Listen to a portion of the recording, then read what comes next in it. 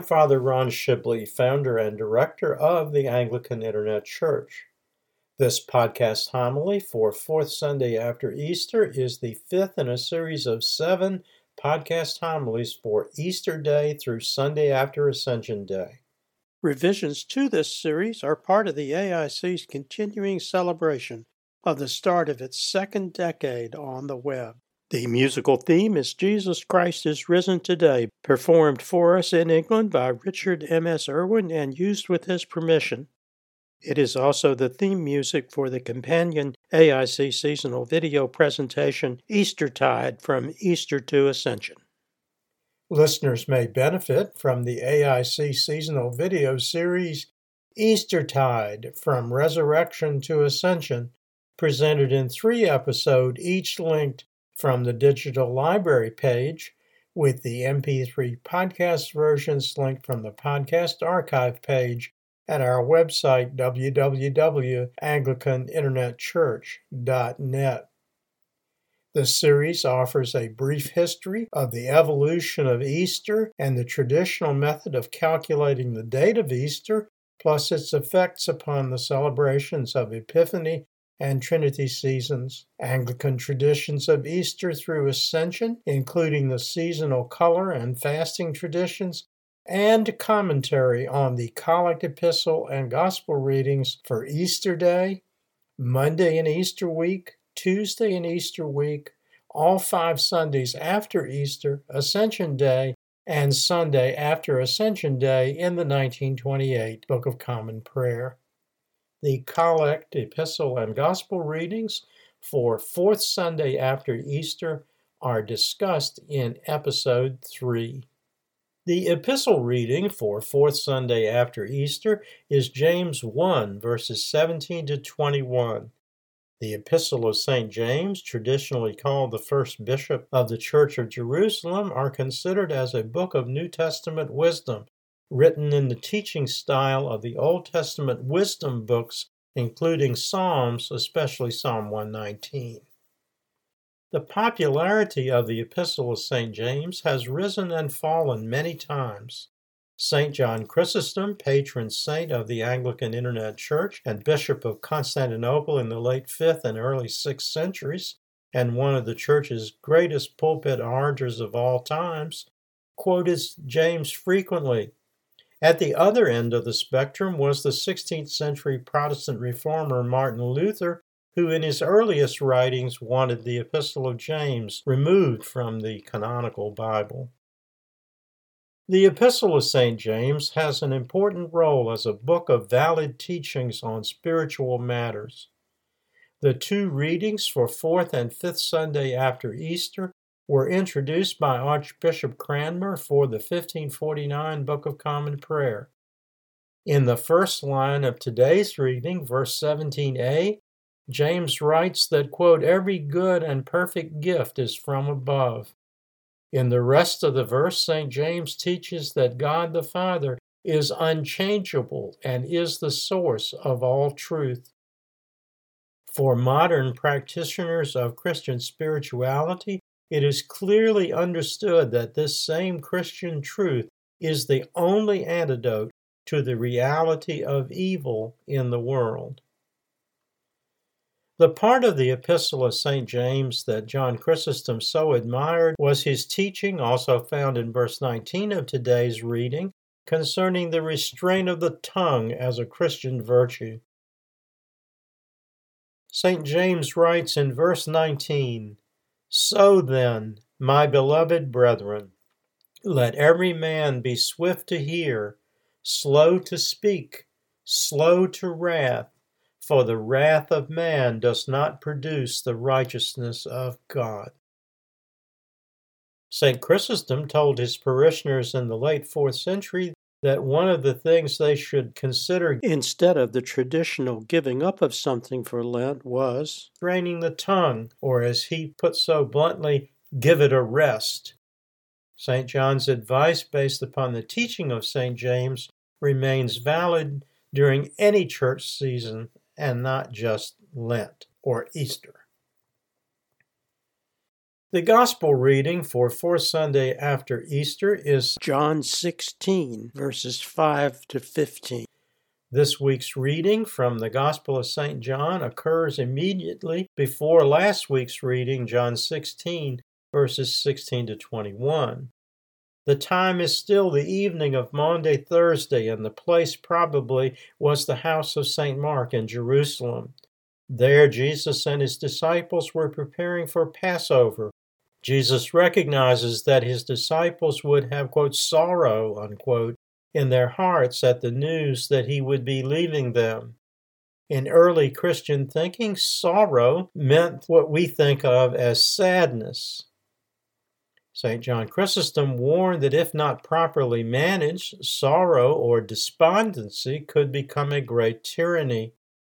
The lesson is that we must never allow ourselves to be so fixed on the discomforts and disappointments of the present age, whether that be poor health, lack of money, lack of physical beauty or handsomeness, or lack of influence in the political or social world, that we allow it to come at the expense of living today and planning for tomorrow in the expectation of salvation in the kingdom of God. In the morning prayer reading for fourth Sunday after Easter, Job, even in his darkest moments, understood that his Redeemer would come. And he wrote in Job 19, verse 25, "For I know that my Redeemer lives, and he shall stand at last on the earth." The sorrow of the disciples was probably rooted in their lack of understanding of why Jesus was leaving them. Like most of us, they liked the current situation. In these last hours before his betrayal and arrest, Jesus explains the why concerning his going away. Beginning with verse 7, he explains that he must go away, or the helper or comforter or counselor or paraclete in Greek, meaning the Holy Spirit, will not be sent by the Father. The use of numerology, that is, emphasis on certain symbolic numbers, is frequent throughout St. John's Gospel. Here it appears again when Jesus cites three teachings in which the Holy Spirit will offer in verse 8, the first on sin, the second on righteousness, and the third on judgment. Each of these words has a very narrow meaning that is not the same as that traditionally assigned to the words themselves. Now, on the first subject, sin, Jesus provides a very narrow explanation of sin, saying in verse 9 that the world has sinned because they do not believe in me. Remember that in last week's reading, he has declared that the only path to the Father is through faith in him. Now he further says in verse 10 that the Spirit will counsel on the second topic, righteousness, which will be important to them after he goes away to join the Father. Traditional teaching from St. Chrysostom in the early church to that of the late 16th and early 17th century Anglican bishop and divine, the Blessed Lancelot Andrewes, is that the real antidote for sin, especially in troubled times, is made possible by the presence of the Holy Spirit in each of us. This, then, is the source of righteousness. Traditional Christian belief that the presence of the Holy Spirit, in some translations, the Gospel of St. John, the same idea is also called encamped or intented in the faithful.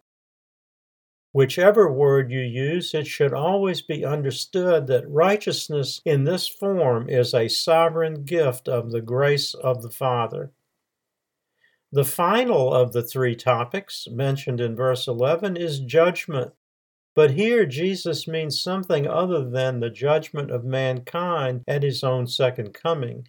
He refers instead to the judgment of God against the ruler of this world, meaning Satan.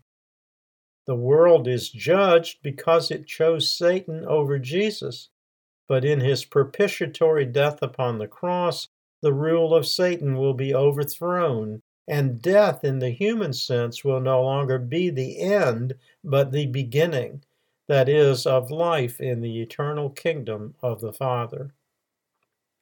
Jesus goes on in verse 12 to assure the disciples that even for them there is much more for them to learn, but that he cannot speak it now.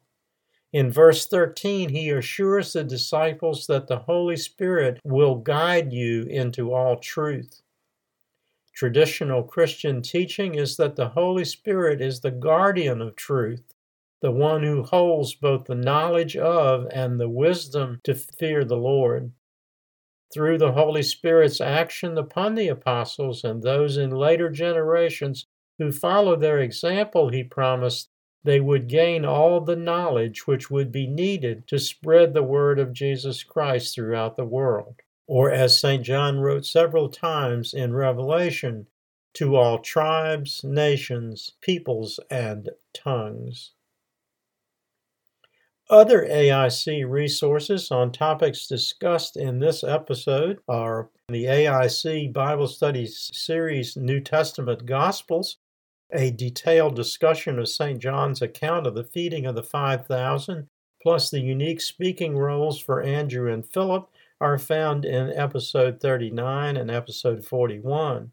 St. John's discussion of the spiritual meaning of abide as used by Jesus in several I am declarations is in episode 35, and the themes of truth versus falsehood, good versus evil, and light versus darkness in episode 40.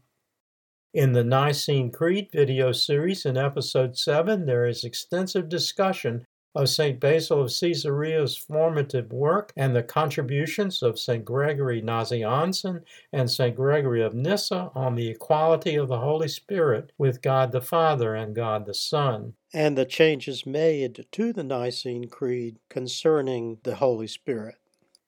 In the Lives of the Saints in the first series, episode 1 is focused on St. Andrew, 4 on St. John, 5 on St. Paul, 7 on St. Mark, 8 on St. Philip and St. James, and episode 13 on Bartholomew Nathaniel. From the second series, Gregory of Nyssa is the subject of episode 6, Gregory Nazianzen of episode 8, John Chrysostom of episode 9 and episode 10, Basil of Caesarea of episode 17, and the 3 English martyrs, including Archbishop Cranmer, of episode 28. Episodes in seasonal videos and Christian education videos linked from the digital library page, Bible study videos from the Bible study page, and podcast versions of all 3 from the podcast archive page. From the AIC bookstore publications, in the Gospel of John, annotated and illustrated, the reading from the Gospel of John is discussed in chapter 16. The cover illustration is an illumination in egg tempera and gold on parchment of John writing his Gospel from the pericope book of Henry II, produced in the scriptorium at Reichenau Monastery, Reichenau, Germany, for the last Ottonian Holy Roman Emperor early in the first quarter of the 11th century. In Christian Spirituality, an Anglican Perspective includes discussion of the concept of taking the teachings of the Church to heart, presented in the context of Archbishop Cranmer's responses to the commandments and also to the writings of the Blessed Lancelot Andrewes on the procession of the Holy Spirit, and finally the apostolic wisdom of James along with Jude and of Peter and of Paul. In Layman's Lexicon, I recommend the entries for Comforter, Fear of the Lord, Holy Spirit, Paraclete, Righteous/righteousness, Satan, Sin, Spirit, Truth, Virtue, and finally Wisdom. In Revelation, an idealist interpretation, the text box Nations, Tribes, Peoples, and Tongues in Revelation is found on page 88 and offers insight into the meaning of those scriptural words. And finally, in the Prayer Book Psalter, History, Text, and Commentary, the wisdom verses of Psalm 119 are discussed on pages 275 to 286. All the AIC bookstore publications are available using the virtual bookstore link at the bottom of the home page at www.anglicaninternetchurch.org. www.amazon.net, or directly from my Amazon Author Central page, https://www.amazon.com/author/Ronald-E-Shibley. Everything after .com must be in lowercase letters. The first closing prayer is an adaptation of a prayer of praise, adulation, and thanksgiving to the Spirit attributed to St. Basil of Caesarea in the 4th century. The second is the collect for fourth Sunday after Easter, adapted by Archbishop Cranmer for the 1549 Book of Common Prayer, from a prayer from the 8th century sacramentary of the 5th century Roman Catholic Pope Gelasius. O heavenly King, the Comforter, thou Spirit of truth, wisdom, understanding, counsel, and might, who art everywhere present and fillest all things, the treasury of blessings and giver of life, cleanse us from every stain, and come and take up thine abode within us, O thou strength of our souls and our salvation forever. Amen. Almighty God, who alone canst order the unruly wills and affections of sinful men, grant unto thy people that they may love the thing which thou commandest, and desire that which thou dost promise, that so among the sundry and manifold changes of the world, our hearts may surely there be fixed, where true joys are to be found, through Jesus Christ our Lord. Amen. Until next time, may the Lord bless you and keep you. May the Lord make his face to shine upon you and be merciful to you. May the Lord lift up his countenance upon you and give you peace. Amen. Glory be to God for all things. Amen. This program has been a presentation of the Anglican Internet Church. We invite you to visit our website and make use of its resources at www.anglicaninternetchurch.net.